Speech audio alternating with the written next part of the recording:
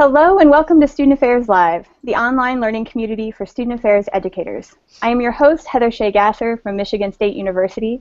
Today, I'm grateful for the opportunity to engage in a dialogue about the intersections between race, ethnicity, culture, and identity within the LGBTQ Latinx community and the implications of these intersections for student affairs. We welcome your comments, questions, and participation. Follow along on the back channel and tweet to the hashtag HigherEdLive. If you're watching as a staff today, we'd love to know who you are and where you're at, and we'll give you a little shout out. And as always, thank you to my good friends and colleagues Valerie Huruska and Alex Sylvester for helping me out with the back channel again today. In a moment, I'm going to introduce you to the 8 panelists who have joined me, but first I need to give a shout out to those who make Student Affairs Live possible. We are a part of the Higher Ed Live network. You can tune in to episodes with my amazing friend and co-host Tony Duty and me on Wednesdays at 1 p.m. Eastern Time. If you're unfamiliar with past episodes, we highly recommend that you check out and favorite the archive link that we are tweeting out now. Higher Ed Live is produced by M. Stoner, a marketing and communications firm that works with education institutions on branding, strategy, web design, and more. We're about to share a link to M. Stoner's new ebook on information architecture. A well-thought-out, well-organized structure for your content will make it easier for visitors to find information and engage with your institution. The ebook includes best practices and examples. Download it now. Student Affairs Live is also exclusively sponsored by ACPA, College Student Educators International. ACPA believes that Student Affairs Live is one of the many ways that you can be innovative with your own professional development. The call for programs for ACPA 2017 is now out. We are tweeting out a link where you can submit your program proposal today. All right. So on each episode of Higher Ed Live and Student Affairs Live, my co-host Tony Duty and I endeavor to identify panelists who bring a multitude of perspectives, experience levels, identities, and institutional types to the conversation. No panel is perfect, yet on my last episode, we missed the opportunity to include a Latinx voice as we discussed the shooting in Orlando, whose victims were primarily Latinx and LGBTQ. As host, I see this as a problem and a mistake that I own, and I am grateful to the vocal people on Twitter who engaged with me and who made space for this conversation to happen today. In identifying my own positionality as white cisgender woman who uses she, her, hers pronouns, I recognize the privileges I hold based on these identities, and I know that feedback provides an opportunity for me to do my own self-work and learn, and nearly 2 decades into my career in student affairs, I'm still learning. So after the last episode, we began working towards today's show, identifying panelists and discussing how to engage in a deeper and richer dialogue about these intersections between race, culture, identity, and student affairs work from an LGBTQ Latinx perspective. So in our preparation, the panelists and I had a number of group hangouts to talk. Keith stated this goal: how do we move beyond simply desiring to provide initial support in the wake of incidents to getting folks to a place where there is consciousness that doesn't cause harm? How do we change larger systems? So I deeply appreciate this goal, and I look forward to the conversation today. We have 8 phenomenal individuals on the call. We're going to tweet out a link right now where you can read their detailed bios, and I'm going to have each of them introduce themselves to you so you know a little bit about their backgrounds and connection to this topic. So we're going to start with Trace. Hi everybody, my name is Trace Camacho, and I currently am the Assistant Dean of Students and Director of Fraternity and Sorority Programs at the University of Arizona. I recently completed my PhD in Higher Adult and Lifelong Learning at Michigan State University, where my dissertation focused on the experience of gay Latino men in higher education. As identities that I carry with me, I identify as a gay Latino male, also first-generation college student, and also some previous work besides my dissertation work. I previously was a research associate with the National Study of LGBT Student Success. Great. Thanks, Trace. Thanks for being here. Dora. Buenos dias. Good afternoon, everybody. My name is Dora Frias. I am currently the program director of the Latino Student Services program at the University of Colorado, Denver. I have worked in multicultural centers, student support services, TRIO programs, and now specifically working in an identity-based center focusing on the experiences of Latinx students on college campuses. I use she, her pronouns. I was born in Durango, Mexico, and grew up on the borderlands of Texas and Mexico. And those are the things that very much inform my identity and what I bring to this space today. Thanks so much, Dora. Keith, welcome. Unmute myself. Sorry about that. Hi, my name is Keith Garcia. I am at the University of Minnesota Twin Cities campus. I work in the Office of Fraternity and Sorority Life, advising our Pan-Hellenic and Multicultural Councils. My identities are Latino. I am also a gay male. Pronouns are he, him, his. I think my interest and focus within higher education are rooted around identity development, particularly intersectionality and the importance of approaching our work with an intersectional lens. And so that's kind of who I am and where I'm coming from. Thanks so much, Keith, for being here today. Xajés. Hello, everyone. My name is Xajés Martinez, and I am a coordinator in the Office of Fraternity and Sorority Life at Colorado State University. They, them, theirs pronouns are what value and empower me. I am a trans, queer, identified professional in student affairs, and recognizing the roots of Indigenous Mexico and trying to identify what that means to me as a second-generation U.S. American and processing how all of that connects to student affairs. So glad to be here. Thank you so much for joining us. Julio. Right, I'm muting myself too. Buenos días, buenas tardes. I am Julio Oyola. I use they series pronouns or any pronouns that are used respectfully, please. I'm currently Assistant Director of LGBTQ Services at Massachusetts Institute of Technology. I grew up in Mayagüez, Puerto Rico. I went to school in Miami and Orlando, Florida, and I've lived between the Bay Area and Southern California for 5 years before relocating here. Among many other things within my job, I work closely with our Office of Multicultural Programs to provide intersectional support, education, and advocacy regarding our minoritized students on our campus, as well as with our Violence Prevention and Response Unit on healthy relationships, consent, and gender privilege, as well as some allyship and bystander work with conflict management at MIT. Great. Julio, thanks for joining us. Ray. Well, good morning, good afternoon. My name is Ray Plaza. I serve as the Director of Diversity and Inclusion here at Santa Clara University. I use he, him, his pronouns. I also serve as chair of the ACPA Latino, Latina, Latinx network. My parents are from Cabo Rojo, Puerto Rico, and I grew up in Miami. And in my work, I do a lot of stuff with the training of faculty and staff around LGBTQ related issues and within our campus community. Thanks so much for being here, Ray. Marcela. Buenos días, Marcela Ramirez, California born and bred, spent my entire life here. She, her, hers pronouns. I've been in student affairs, higher education for 10 years, background in student life, career center work, international services, multicultural center specifically. I'm now a 5th year full-time PhD student. This is it. This is the last year. At UC Riverside, I study cultural centers and higher education. I'm also the voting student regent on the University of California Board of Regents. This is important because I'm the first out queer woman in this position and the first out queer woman of color on the board. So thank you for having me. Thank you so much. Brianna. Hi everyone, my name is Brianna Sérráno. I am currently the coordinator of the Pride Center at California State Polytechnic University, Pomona. My pronouns are they, them, and theirs. My research interests include serving undocumented students, specifically queer and trans Latinx students, and their academic challenges and identity management that they have to navigate.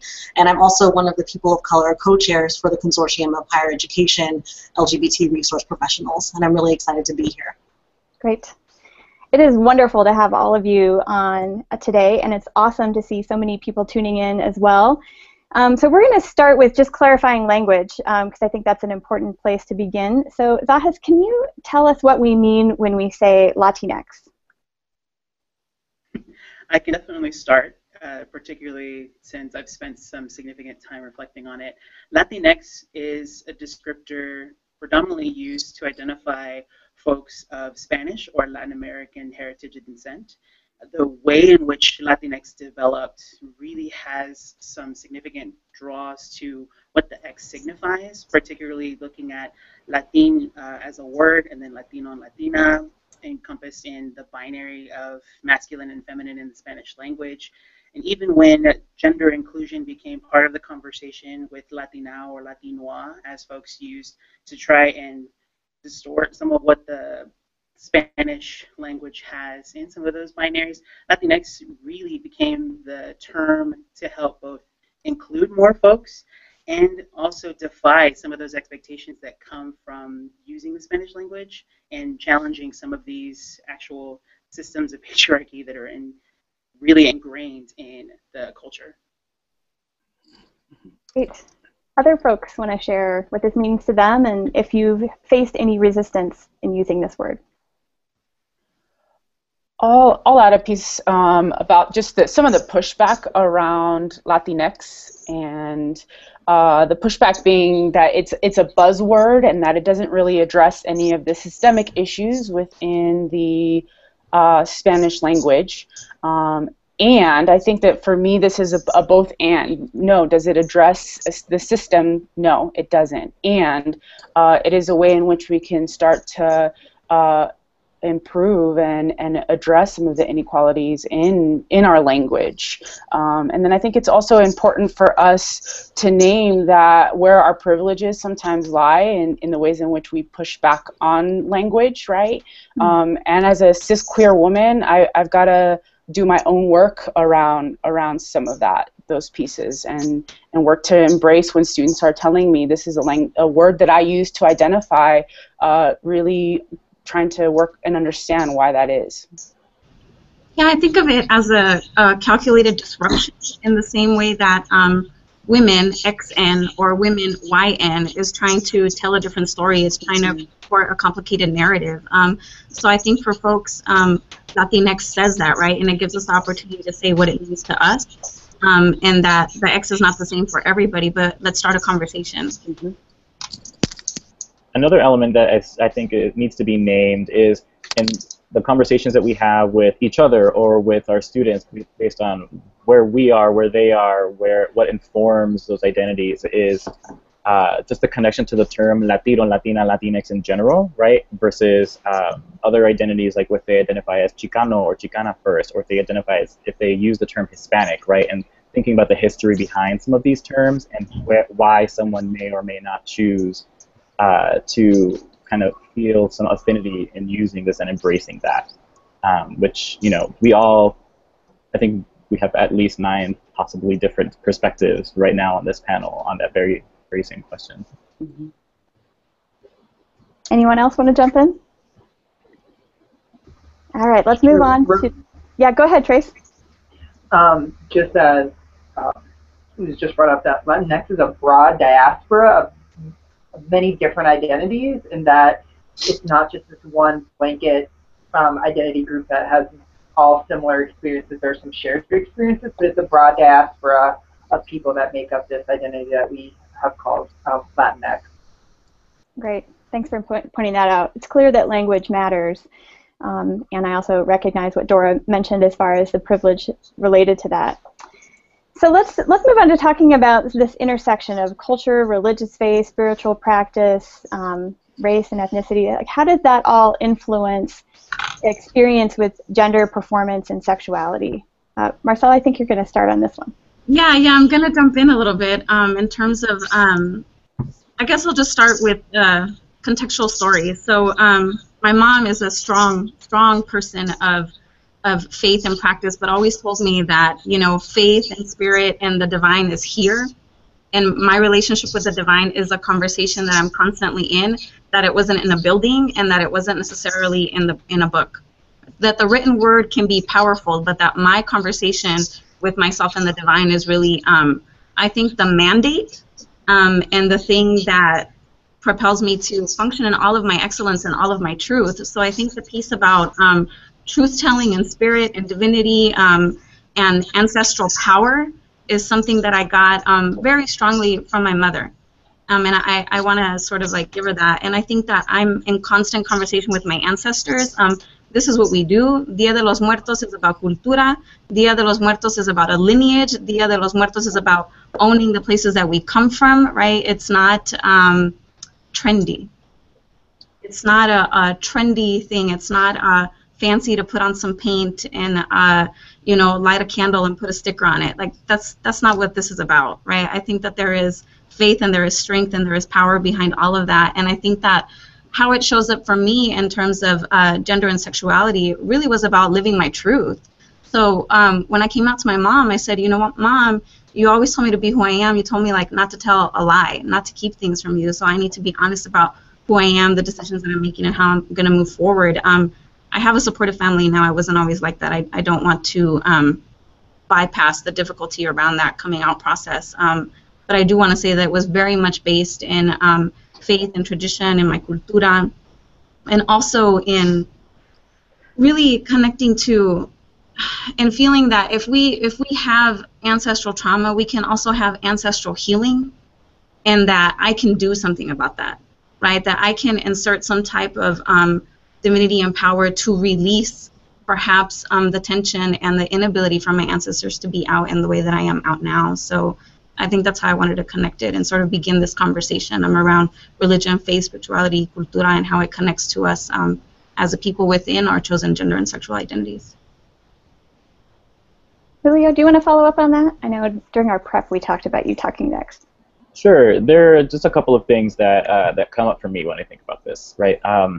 And as far as our gender expression or how we embrace sexuality, how we identify, you know, as far as connecting it to faith and spirituality, I don't particularly practice any faith. I'm not a religious person, so that's also something to name and give space for among you know our community, and thinking about the expectations that come with that, with being in this community, and the heavy, not the heavy attention that's placed on it, but how that is prevalent, right? How it's prominent, and thinking about when people are understanding themselves and their identities, we can feel pride in some spaces and around some people, and simultaneously hold some internalized racism and internalized homophobia in others, and it's a lot to navigate based on what we have around us, the messages that we're receiving, if they're positive or negative, even when we're coming out, how we're socialized, really have a significant impact on that.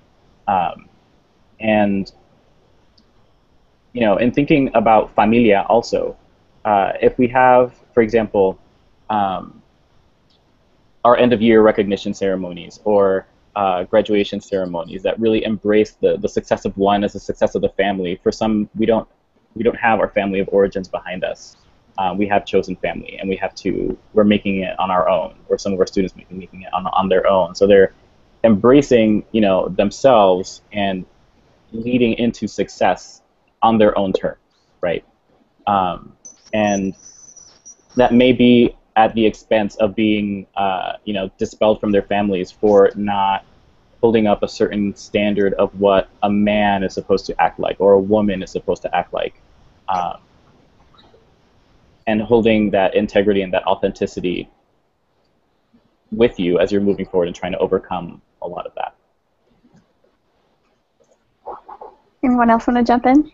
If possible, I'd like to jump in. For sure. So I think for me, I wasn't raised in the Catholic household. I was raised in what now I understand to be evangelical Christian, and I was always told it's not Adam and Eve, it's Adam and Steve.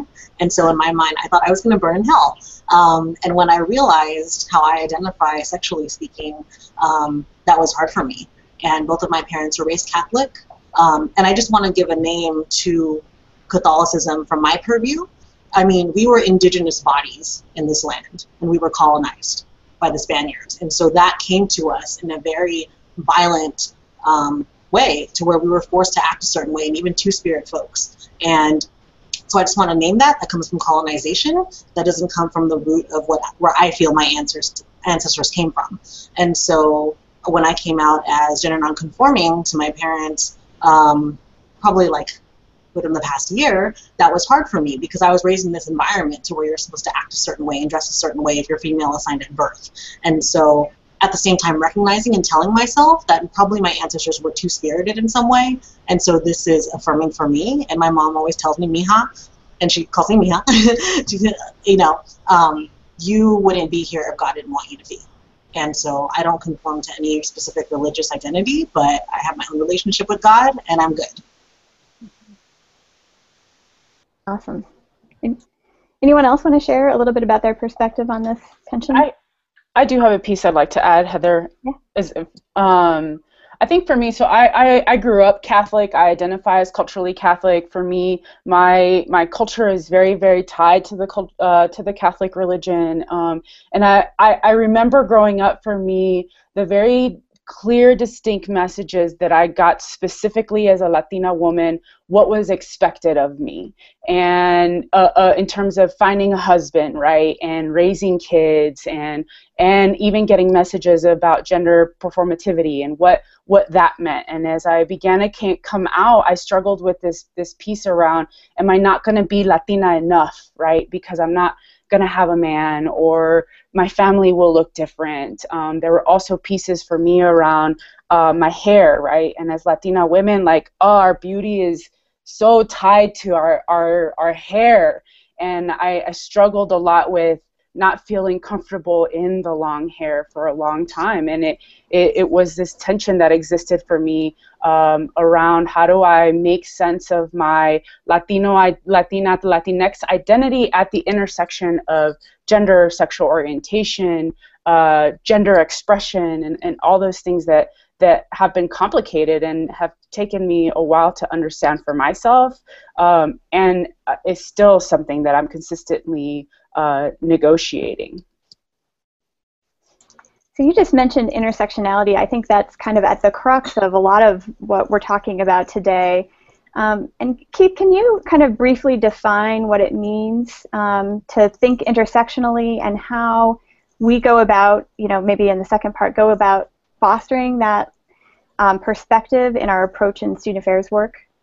Sure. So I think that when it comes to folks who have or own identities that are often targeted or marginalized, intersectionality is it's language that we don't necessarily use, but it's experiences that we have and things that we know, right? So for me, my identity as a gay man is inextricably linked to my identity as a Latino, and they don't necessarily operate in separate spaces. And sometimes they can. It depends on the context of where I am. But intersectionality and the approach to kind of understanding the world from this lens of, I don't just look at this as a man, I don't just look at this as a gay man, I don't just look at this as a Latino, all of those things are working together. And so being conscious of that and how that informs my work, I work with predominantly women-identified students here at the university, and so I have to take into account that what does it mean when I'm working with them as a cisgendered male, and how my communication with them might be perceived, or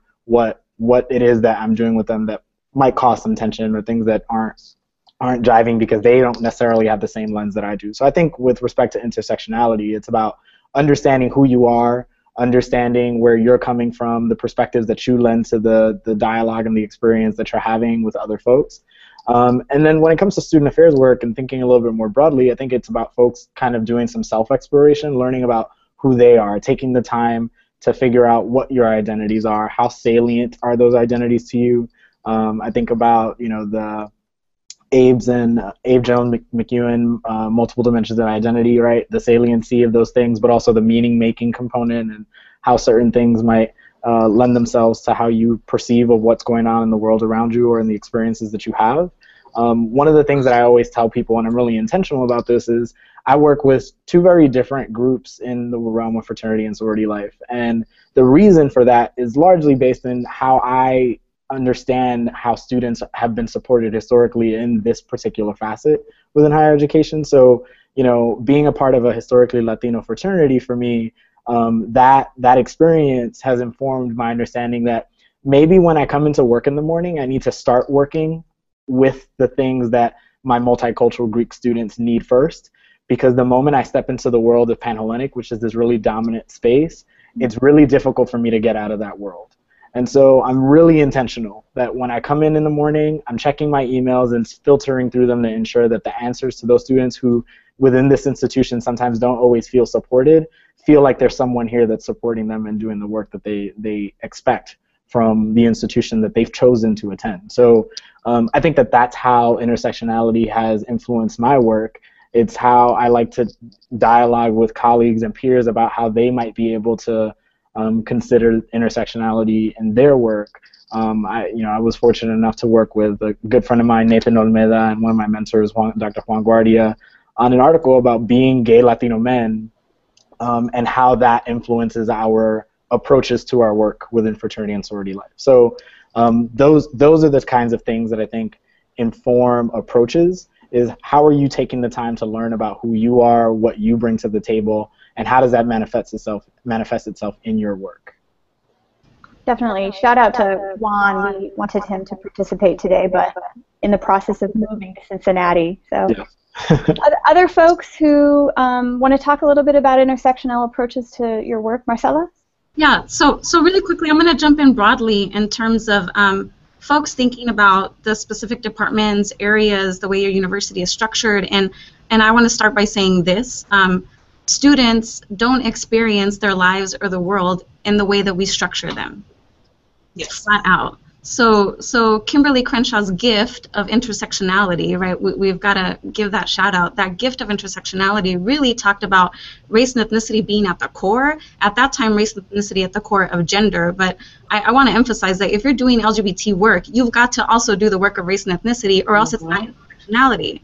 So race and ethnicity at the core, right? And LGBT, race and ethnicity and ability, race and ethnicity and colorism. We've got to talk about that. We had a little bit of comments earlier about, the look, right? The skin color, the hair, the manifestations of our face, our walk, our talk, the structure of our body. I think for the Latinx community, like specifically, we might be Latinos, Chicanos, whatever that might be, but racially, our racial constructs are across the board. Giving shout outs to, Afro-Latinos that I know are absolutely powerful and that do this work, right? This notion that there are white Latinos, that is, I will admit, a conflicting piece for me, but for some folks, that is their reality. And that is how they identify, and we've got to talk about that. So colorism also is an aspect when we're talking about intersectionality and how it manifests in racial and ethnic bodies, and really without complicating this term, we cannot serve our students well. So we have got to complicate this in every single area across our institutions. Can I add on something? For sure. And I would say, and looking at retention for students, I mean, if they don't see themselves in what we're doing, they're not going to stay. They're not going to have a sense of belonging. And I remember during an interview for my current position, the Dean of Students asked me, Brianna, what are you going to do if you want to do collaborative intersectional work? And somebody says that they don't want to do that, or maybe it's something they haven't done before. And I'd say, well, you need to serve the students or you shouldn't be working here. And in all honesty, that's what we need to do, because they feel so much more affirmed when those conversations happen, or they see themselves even within us. And I think that's something for folks to keep in mind as well for hiring managers, to realize that there's less queer and trans people of color that are directors of LGBT work and also in higher senior level positions, and creating a pipeline for us and not staying in a position for over 30 years. But creating access points for us as well. To the point, I think two pieces that stood out to me. The first from Marcela, where she talked about colorism within the community and the consistent dialogue that I have in the spaces I operate in about what it means to be a Latino man that can't pass for white, right? Because I do have Latino friends, fraternity brothers, colleagues who can and who utilize that privilege in very different ways.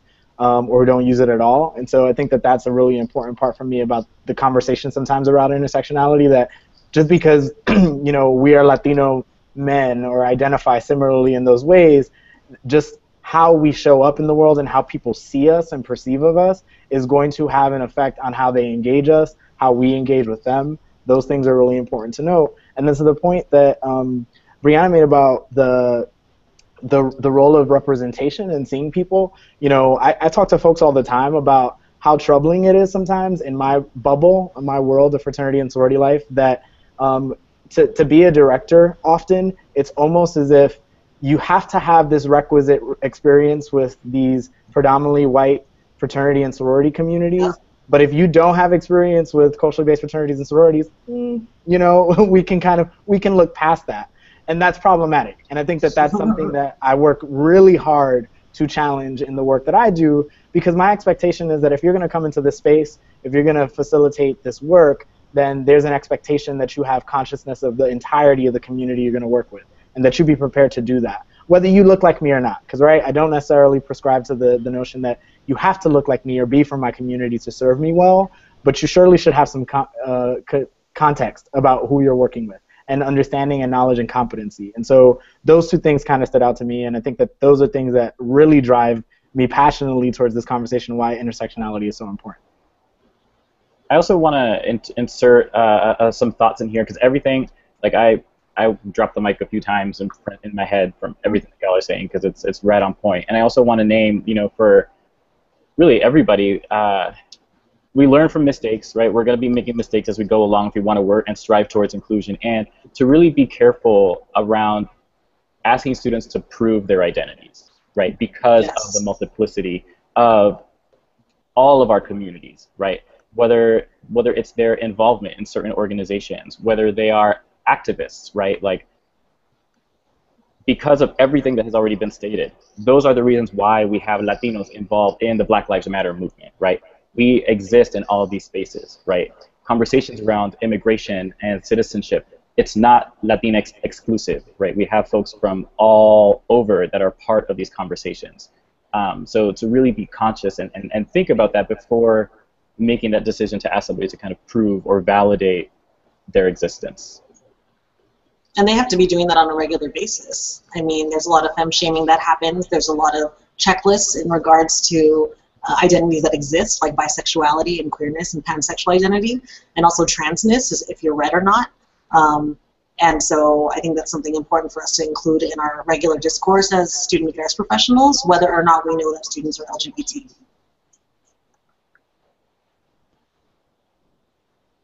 All right, so I'm going to move to Trace. Trace, within your research, you have looked at an intersectional approach to fraternity work, for sure. And maybe you can unpack the dominant narratives around kind of ecological models, borderlands theory, and some of the things that you drew upon when you were doing that research. Sure. So first, it's important to point out that higher education is not the first scholarly community to take up the work of studying queer Latinx topics. These topics have been studied for a long time in other fields, ethnic studies, literary theory. So I think it's important to acknowledge that, because as a researcher within higher ed, I drew upon those other fields of study to inform my practice. And I think that's important, that we don't just look within a higher ed with doing our own research, that there's a wealth of knowledge already out there about this topic. So my research drew a lot on borderlands theory, which is Gloria Anzaldua's work from her book. And I really use it to kind of push this idea of intersectionality, of kind of what everyone said, it's not one or the other, it's both and. It's actually this third space where I'm both, and I'm recreating what I'm defining for myself, what it means to be a gay Latino, acknowledging that, you know, for me that is a very cisgender, you know, narrative for me and in my study, because I'm primarily working with men, and I use the term Latino, so I hear students from all over, but I think for me it's important to have that kind of theoretical foundation, because students are constructing how they view their identity all the time, whether you're thinking of Abe Jones and McEwen and their meaning-making filter. But for me, borderlands theory really helped me frame the idea that students are developing how they define their identity, recreating in ways that sometimes faster than we as student affairs professionals can keep up programmatically, advisingly, and how we advise students with how they think about their identity. So I think it was a way for me to think fluidly about identity and the way students enact and kind of define their identity. And I layered that with an ecological approach in my work, because I think it's important, especially when talking about identity-based issues. It's not about how a student defines that identity internally, it's also about all these ecological layers that play into that, their peer group, the institution they're in, the geographical place that they're situated within this country, how their religious practice, as we talked about briefly, played into it, how their, you know, their identities play into it. So there's this whole ecological level that's influencing how students are enacting or envisioning or thinking about their identities that we need to take into account. It's not just, what student organizations are choose to join or not. It's not about just, who they, where they come from. It's all those things taken in totality with it. It's not just one thing that we need to focus on when supporting queer Latinx students. I think another important piece, and I know we're going to get to this a little bit later, is that, in my work, I look not just at fraternity and sorority members. 7 of my participants happen to be fraternity and sorority members, but I think it's also important that we have students who are pushing the boundaries of, what people think is acceptable in these traditional male or traditionally gendered spaces. So, gay members of Latino fraternities, some of them are having a poor experience, some are having a really great experience, and we need to acknowledge that there's not just this deficit narrative about the experience for students who identify as queer Latinx. And I think, some of the great work being put out right now is really challenging this dominant deficit model narrative. But I think there's a lot of great perspectives that have already been brought up about that. So I want to talk about what Dora mentioned earlier around structure and think a little bit about kind of how we're structuring our student affairs divisions. Many of you on here work in multicultural affairs offices or LGBT offices, several folks from fraternity and sorority life. What are some of the effective models for building collaborative spaces across student affairs? And how can we specifically make LGBT spaces more welcoming to students of color and multicultural affairs offices more welcoming to LGBT students? So, Brianna, do you want to start with that? Yeah, sure. I think, first of all, like I said before, pipeline is an issue, right, for queer and trans people of color, especially Latinx folks and Black folks, for gaining access to these types of positions. And I also want to name that if folks are white and they're in director positions, coordinator positions, whatever it may be, I think it's incredibly important for white folks to hold each other accountable, and also for them to name, yes, I am a part of this white supremacist society, and everything is built for my privilege. And so I think naming that may resonate differently with students, and maybe more in a positive way than just existing as a white person. And I think also creating those intentional bridges with other colleagues on campus that do race work. And I think that's important to do a work on anti-Blackness within the LGBT community, or do a session on racism that even occurs, or microaggressions, or the use of new terms that communities of color use, like Latinx or Joto or Jota, or other words that we're reclaiming, or same gender loving. And so not just this narrative of this white dominant discourse. And so I think it's important to be visible, to create programs that include intersectionality.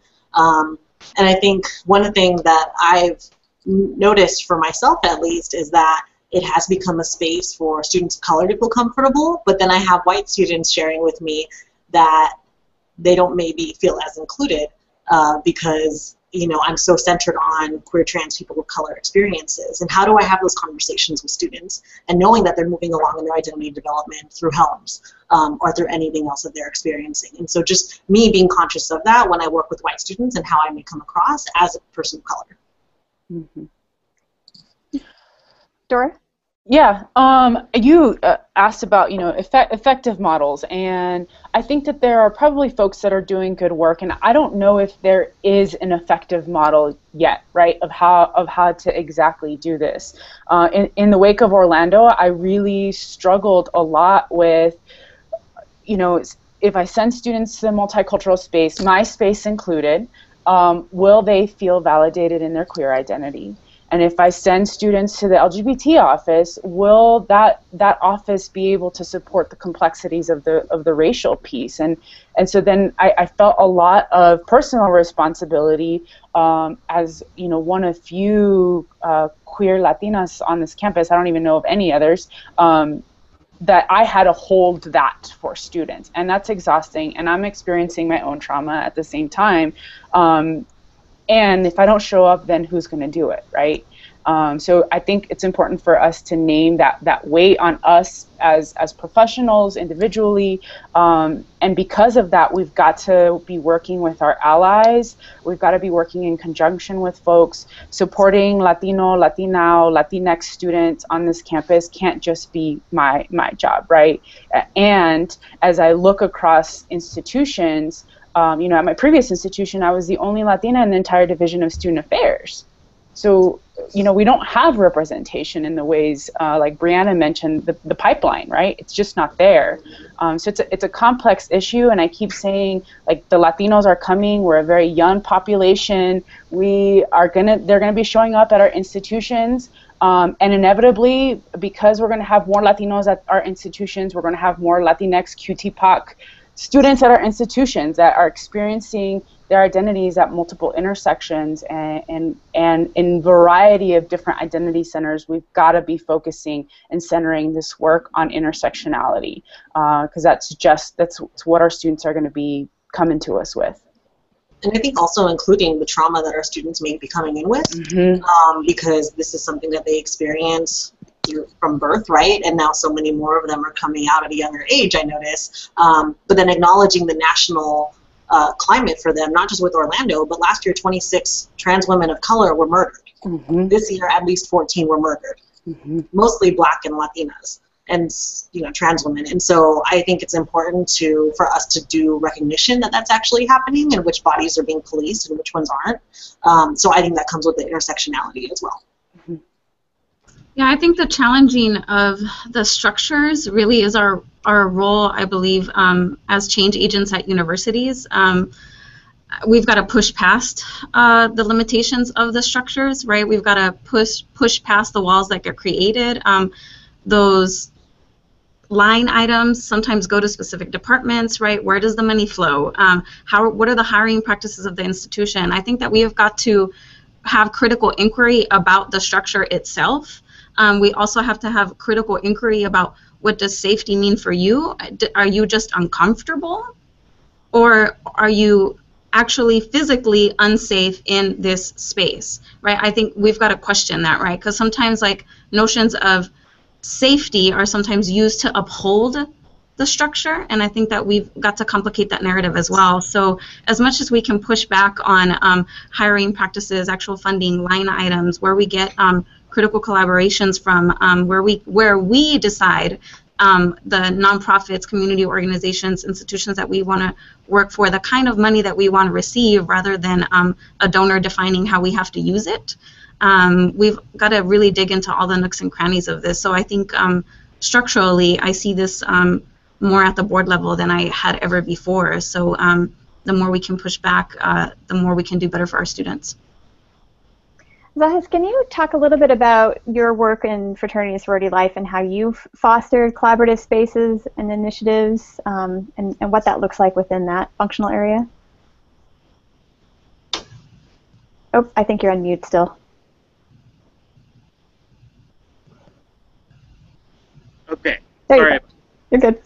For me, the way that has shown up significantly is being able to be a visible trans, non-conforming individual of a fraternity or a sorority and actually doing the work. So I'm consistently in front of students. I'm consistently having these conversations with folks who've yet to realize and see a visible person from a trans experience in a binary system, in these experiences that talk about brotherhood and sisterhood and value what it means to be alumni or alumnus, and processing like some of those components. So what I'm recognizing day in and day out, particularly with the multicultural students that I work with in the Multicultural Greek Council, is we're having these consistent conversations of, what does it mean to hold the Latinx identity and to be doing this work in a predominantly white institution? How can you help us better understand, are we welcoming to queer people? Are we actually helping some of that understanding of, yes, we are inclusive to trans-identified individuals, and when we say women, we're talking about women. We're not talking about females. And when we're talking about men, we're talking about men, not males. And just disrupting some of those assumptions that come up within that binary space. What I appreciate about this institution that I'm currently at CSU, the recognition of my presence, even though I'm in fraternity and sorority life, doesn't keep me in fraternity and sorority spaces. In fact, at Centro, our center on campus that works primarily with Latinx students, had a discussion and wanted to create more discussions around, what does it mean to use Latinx, see Latinx, and actually have a discourse around why Latinx has evolved from Latina or Latinoa.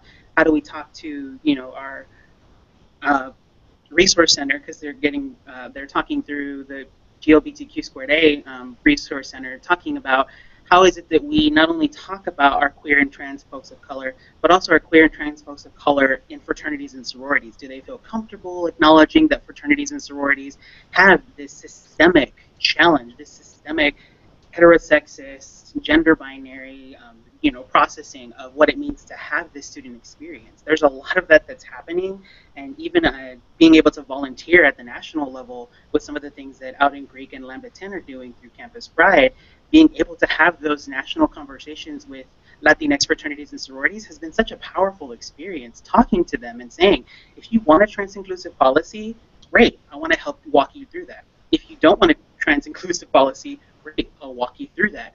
If you don't know yet, let me help you find out how to make some of these conversations happen. Let's work through some of the educational discourse that's needed to talk about educating members about what it means to have a fully validating and empowering queer and trans space. So it's just phenomenal that some of the organizations that are leading some of that work and leading some of those experiences are coming from Latinx fraternities and sororities. And it just happens to be that I can bring that expertise into working with fraternities and sororities on my campus. I just want to note also the point that Xajés makes. First of all, to thank Xajés for the work that Xajés has done, because as somebody who's part of another Latino fraternity, Xajés' work has shown up in the things that we consider when we look at our policy and the things that we want to embody as a Latinx fraternity. So thinking from that perspective, like, it's important to thank those that are doing the work, and so I wanted to publicly do that and thank Xajés for that work. The other part of it was the part that Xajés spoke to with respect to the intentionality of being engaged in spaces that don't usually wait for us to show up. Most people have some pretty hard perceptions about me when I mention that I work in fraternity and sorority life, and I'm okay with that. I've seen all of the looks. But I think what's important for me is my Multicultural Greek Council also has a fraternity founded by gay men for all men in the form of Delta Lambda Phi. And so how am I also thinking about those groups, right? Like, you know, this is about Latinx and LGBTQ identity together and how they work. And so when things like Orlando happen, I'm not just reaching out to my MGC students, right? I'm reaching out to the Pan-Hellenic women in the community that I work with, because there are queer identified women within our community who maybe aren't as visible. And how am I helping the students that have dominant identities have those conversations? And if they don't know, the Aurora Center here at the University of Minnesota might, or the Gender and Sexuality Center might know. So can we get them in touch with those folks, because they might be able to do a better job than even I can. So I think to speak to that intentionality and partnership with other offices is so important. Like, we can't just sit in our space, right? And other offices also need to seek us out. So thank you, Xajés, for making that point, because I think I just wanted to drive that home. Okay. And just to add one thing, as we're talking about,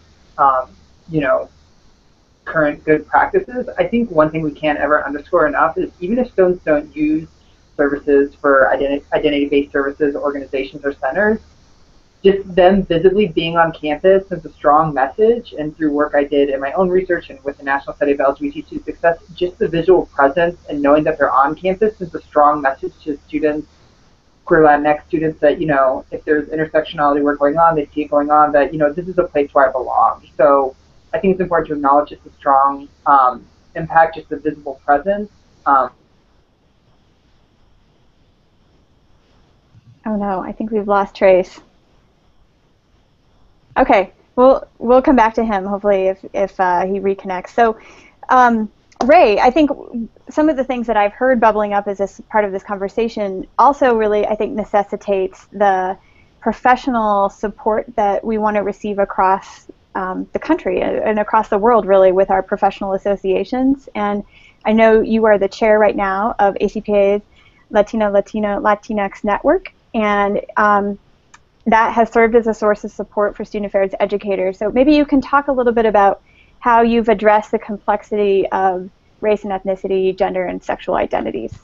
Sure, thanks, Heather. And I think in many ways, we're one of the 5 networks within the Coalition on Multicultural Affairs. So we work closely together, but I think in many ways we see ourselves as that conduit for La Familia. At our most recent convention in Montreal, we had 100 student affairs, Latinx professionals in one room. It goes to Dora's point about there's a lot of young individuals wanting to find their place. And I think the LN, as we for short, provides that opportunity. What can we do to raise these issues within the association? How do we ensure that our voices are involved in the leadership process, whether it be at the governing board level, the involvement level, on the convention planning level? I think that's very critical. And in many ways, they're seeing the work that we're doing. For example, one of our director members, Rick Montalongo, has a writing group for our Latinx colleagues. It's an opportunity for us to give back and grow our own. But when it comes to gender identity, expression, I think we as a network have had to look back at our own spaces. It was at the Indianapolis conference in 2014 where we got called out for the fact that some of our spaces were not inclusive, were not open. And I think we had to really have some deep self-reflection about what does that mean. Thinking about familia, oftentimes those that are outsiders don't know some of the things that we do, and it forced us to really think differently about what we needed to do to ensure that our spaces were open to others throughout the diaspora and those pieces. So I want to thank Dora. Dora was part of our directorate, and she helped to raise that issue. And I think we're at a different point today where this past year we've changed our name to include the Latinx. We have 2 advocacy chairs. We've developed an inclusive language brochure. It's part of our discourse of what can we do to ensure that our spaces are much more open and inclusive, so that we can be those role models for our Latinx colleagues that are coming up. So that's the role that we play. And our hope is that we can continue to do that and moving forward. And there's certainly a lot more work that we can do. We have a directorate of 23 individuals from throughout the country. And our hope is to continue to engage via Twitter, Facebook, etc. What can we do? And also to educate folks at the convention through intentional programs. So if you're going to go to ACPA 17 in Columbus, there's going to be a Latinx Leadership Institute as a pre-con workshop. What can we do to give back to ensure that, during these difficult times, what we're finding is many of our peers are the only ones on their campuses. Our hope is that they can reach out to us as a network to be a part of that broader whole for support. And now that we know that we now have 8 other colleagues as part of this webinar, that we can include and use those resources as well.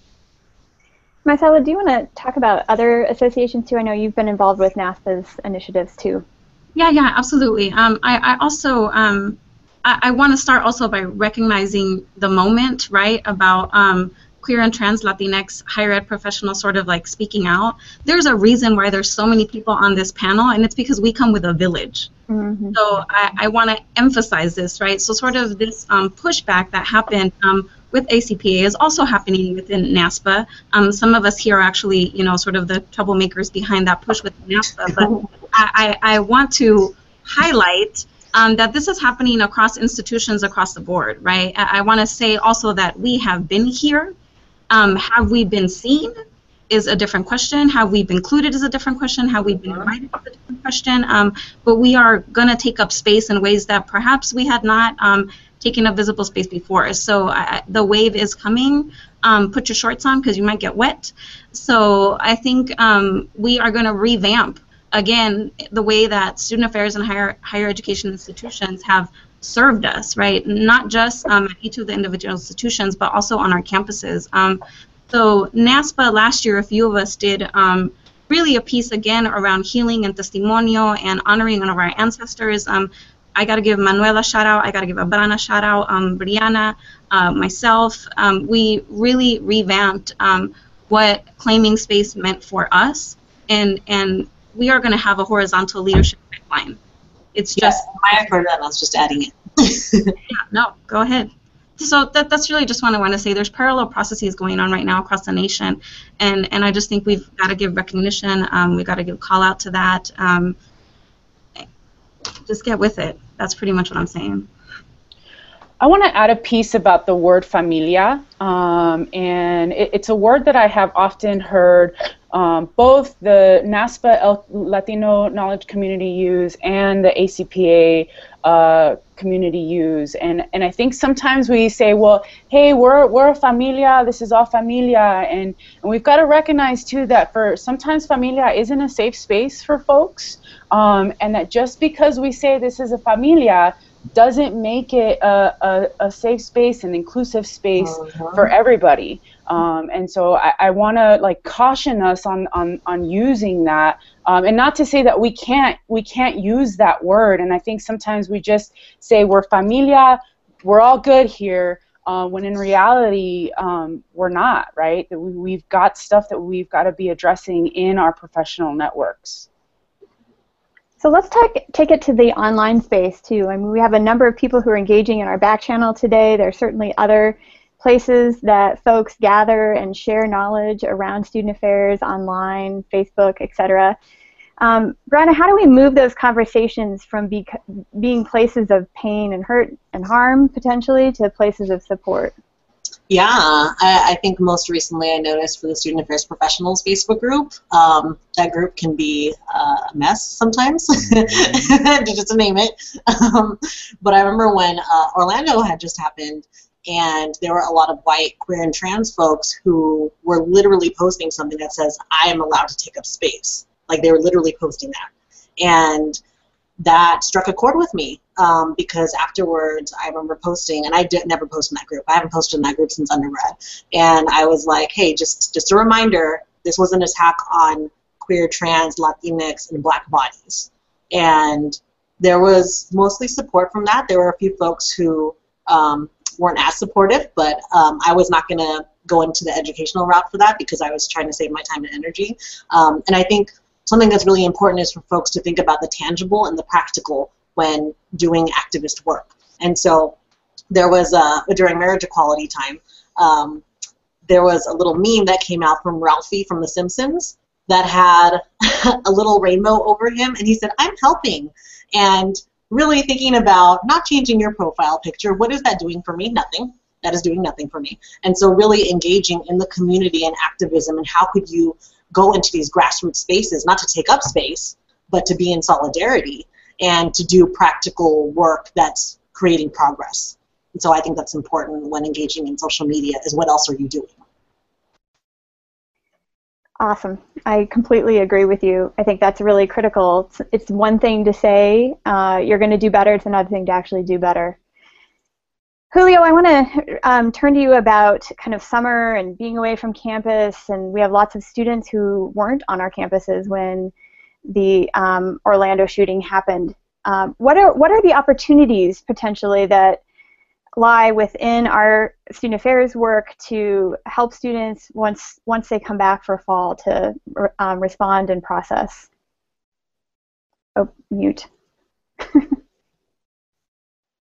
Thank you for naming that. You know, the whole incident with Orlando was particularly hard for me. I know that many of the folks that may be even engaging now are probably still living through a lot of that down there.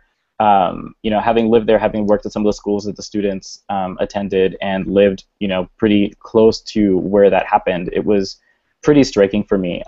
And knowing some of the people involved made it even harder, and sharing these identities, it's, you know, it's a shared grief that we all go through. And for many of us as student affairs professionals, we are on our campuses where we, you know, may have had some responses to it from our institutions, may not have, may have been happy with those responses, may not have been. And some of our students, and maybe faculty or other staff, may not have been on our campuses. They may have been in other spaces where they may not be out, right? They may be home, wherever home may be for them. They may be at internships where they can't be out at work. They may be in communities where they cannot be out and they cannot grieve this experience. Coming back in the fall, some of us may be starting in September, thinking about the opportunities that exist there, right? We are, if you want to kind of loop it into existing things that are going on, some easy entry points. If you want to go into like Latinx Heritage Month between September and October, that's one way to wrap it in, right? Indigenous Peoples Day and Coming Out Day are pretty much back-to-back. They are back-to-back. That's another entry point into having this conversation.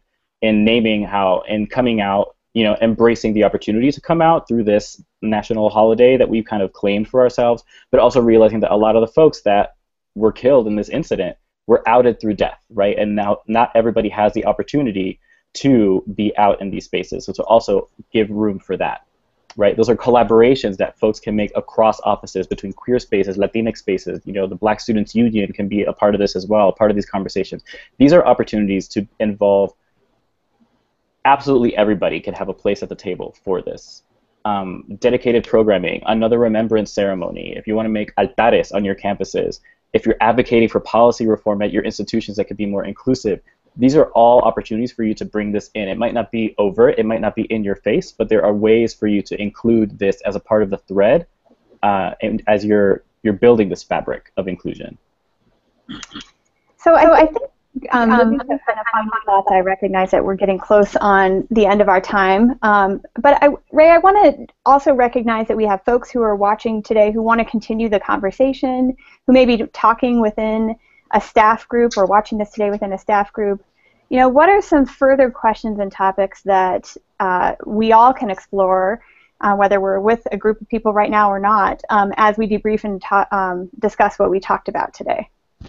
Well, I think Julio mentioned a number of those already as we think about programs that are coming up, but really thinking about who are our Latinx students? Are they graduating? Are they being successful on our campuses? You know, some of us may work on campuses that are designated Hispanic serving institutions, minority serving institutions. What does that mean? Is it just we have the population, or are we being intentional in the types of services that we're providing? Do we know this data? And I would argue that some of us have no idea what the makeup of our students are, what they're doing, and what can we do to be more successful. And I think that adds a wrinkle in terms of what can we do to ensure that they are comfortable. Are we asking the students these questions?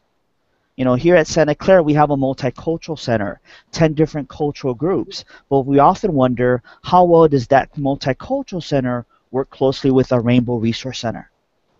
What does it mean to be on a religious campus talking about LGBT-related issues?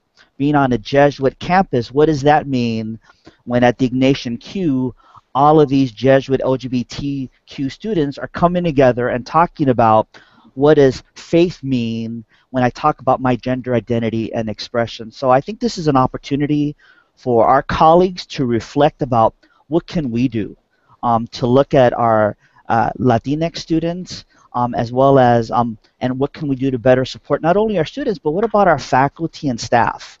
This is not solely the purview of student affairs, but how are we involving our faculty, our staff, and our alumni in the collective work that we're doing to better ensure that our students are successful. Great. Thank you so much. So we're going to share final thoughts, have each of you kind of go through just really quickly, and then one resource, and we have our back channel folks ready to tweet out these resources that you would like to share. So Julio, I'm going to start with you. Any final thoughts? Oh my gosh, I have several. I would say, you know, to really keep in mind everything that folks have shared around ways to cater and care for your students, your peers, your colleagues. Just hear people out, right? Like, that's one way that you can, I guess, essentially take up space without taking up space, right? You're giving them the space to speak. You're giving them the space to share, right? There's opportunities for you to work together. You know, we are just one small slice of the pie of the entire realm that's out there of networks of people that you can, you know, work with and support. Great. Ray, back to you. Sure. I think for me, I look at the context. You know, Trace talked about the ecology. We live in a very interesting time in the United States and globally. And I think that we have to consider those dynamics in what we're doing. And I think there's a lot of fear out there. There's a lot of mistrust. But I think that we need to be willing to have these conversations. They're going to be difficult, but we need to move forward, because if we just remain in our silos and be fearful, that's going to lead to some, I think, serious consequences down the road. So I think it's important that we be open and have these conversations and not let fear get in the way. I agree. Marcela. Oh, mute. As oh my gosh, as Ray was talking about fear, I was actually thinking about Dora in a workshop that you did about coraje, right, which is a nice mix of courage and rage. So I think right now it's really about how do I utilize my rage? How do I utilize my rage? How do I utilize and channel it, I think, in a more productive manner? I think this thing about being a change agent and data, I want to talk a little bit for a section about how the University of California did it, because the University of California actually does collect data, right, particularly on sexual identity. And we got hit hard by it with the legislature. We got trampled through the state of California, but we were committed to doing it anyway. So we have admissions data. So I think that that is something that can happen in an institution. It's not it's a challenge, but it can be overcome. So I think I've got a lot of feelings post-Orlando. I've got a lot of feelings now about my queer and trans Latinx community, not just in the state, but across the nation. Brianna knows that I show up for people, that I am heart-driven, that I am ride or die, and I will roll through for my community. So I think I want to put that out there for folks, that you can expect that, I think, from some of the folks on this panel, and particularly with those of us at NASPA that are going to propose a QT Latinx healing space. So look out for that. And my heart goes out to everybody that supported this webinar, and for those of you that are going to see it later, I enthusiastically look forward to working with everybody that really cares about this subject. Yeah. Thank you so much. Keith. Mute. Apologies. Well, first, I just wanted to say thanks, Heather, for, I think, acknowledging and recognizing some of the hurt that came from the previous episode, and then creating and taking the action of creating the space so that folks could have their voices elevated around these issues that so often go unheard, right? So I want to just appreciate that that's something that we were able to do. And I think final thoughts for me are just, this is ongoing work, but understand that this is ongoing work that are people's lives and their lived experiences. And so sometimes that work is like, I don't want to talk to you, right? Mm-hmm. Sometimes that work is, I'm going to retreat to my safe space, which might be my office and my cube, and I'm going to be closed and don't bother me. But there is a way to be present, like was mentioned earlier. There's a way to take up space without taking up space, right? And be present for colleagues. When things happen in this world that are really tragic and problematic, but also be there on the regular, because those problematic and tragic events only highlight some of the things that we deal with on a daily basis at a different magnitude. So for me, that's kind of where I would like to see colleagues. I challenge colleagues specifically because at the end of the day, we're the ones who are working with the students directly and facing them, and higher ups and individuals who have some responsibility over how we engage. So those are some of the things that kind of are ruminating in my mind. I got a lot of other thoughts, but I can be here all day. But thank you. I really appreciate the opportunity. Thanks, Keith. Brianna. I just also want to say thank you for this opportunity and being here. And I was telling Heather earlier that that was unfortunate that folks were not in the conversation previously, while at the same time, I think that we have gathered a different kind of audience potentially, and a different kind of empowerment that we now are experiencing. And I also want to say, in terms of approaching QT Latinx identities and issues for practitioners, that I've said this before at the NASPA Pre-Conference Latino Knowledge Community Institute, was this is a professional development opportunity for you. So irregardless of your personal beliefs or your religious beliefs, whatever it may be, you need to do your job at the end of the day. And if you're not able to do that, then you need to recognize that you're not able to do that and educate yourself and get over it. Because we're in this field for a reason, and it's to serve the students. And if we're not doing that, then we're not being effective. And I would say the one resource that I did put out there is the National Discrimination Survey for the National Center for Transgender Equality. They just did a national survey last year that was done by some folks that I know, and there's a breakdown of race, and the Latinx one is one that I'd encourage folks to look at if they want to see those rates. And also, lastly, I just want to say, please ask your colleagues, how are you doing? Because one thing that Marcela did is show up for the vigil that we had here, and I really appreciated that, because so often we're the ones that have to do this work, right? It's expected of us to meet the status quo every day, and I think that's hard when we're also in pain. And so checking in with each other is very important. And last but not least, I just want to give a shout out to my department that's watching right now, my mom who's watching, Papa, and all my friends and colleagues that are around the country engaging in this discussion. Thank you. Dora. Yeah, so Latinx students are coming to a campus near you, right? So put your shorts on, like Marcela said, and we've got to really think about what are we doing to support the intersectional experiences of all students, but specifically given this topic of our Latinx students. Because of the rise in population, that's what we're going to be seeing on our college campuses, and we're not ready. And so at every single office, at every single level, we've got to be talking about what are we doing to support this. And if you're not talking about it, you're too late. Because they're here now, and they're going to continue to show up on our campuses. I also want to give thanks to colleagues on this panel. It's been great to share space and time with you and be in community with you. And certainly, like Marcela has said, I'm here to serve as a resource for folks if further questions are needed. In terms of other resources, Excelencia in Education is a resource that's a great resource doing amazing research on college campuses and the experiences of Latino students. Thanks, y'all. Thank you so much, Dora. All right, Trace. Yeah, thank you, like everyone else said, for the opportunity. I learned so much just from the other panelists just in our last hour together, so thank you for that. One, this work is hard. Two, it's complex. So just acknowledge that it's not going to be easy. There's not going to be one easy fix for, supporting queer Latinx students. Like, not a one-size-fits-all for campus. There's not a silver bullet. Just as you talk about ecologies, you have to address all those layers of the ecology when supporting students. As far as resources, and to just complicate this more, this isn't just an on-campus issue. The resource I provided was the Movement Advancement Project.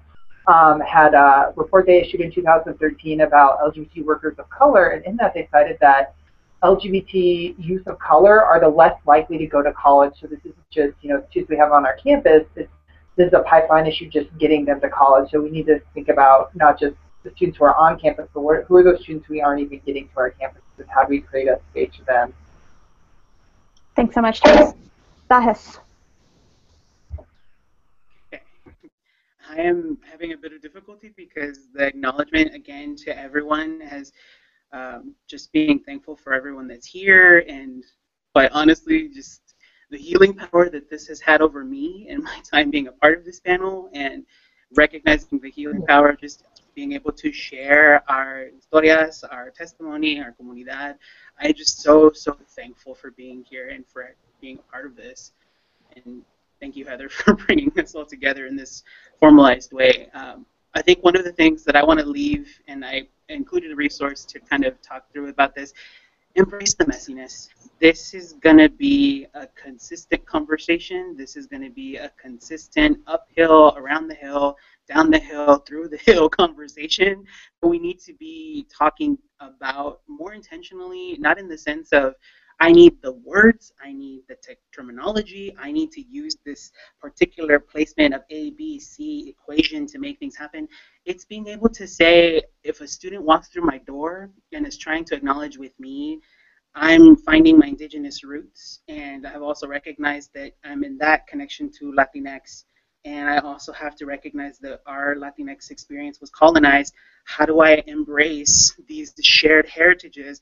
And it's a real experience. More and more students are exploring who they are. More professionals are exploring who they are.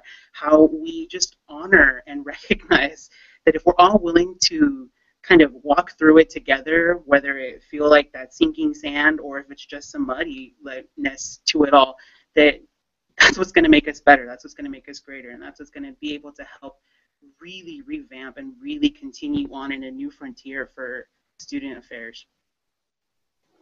Thank you so much.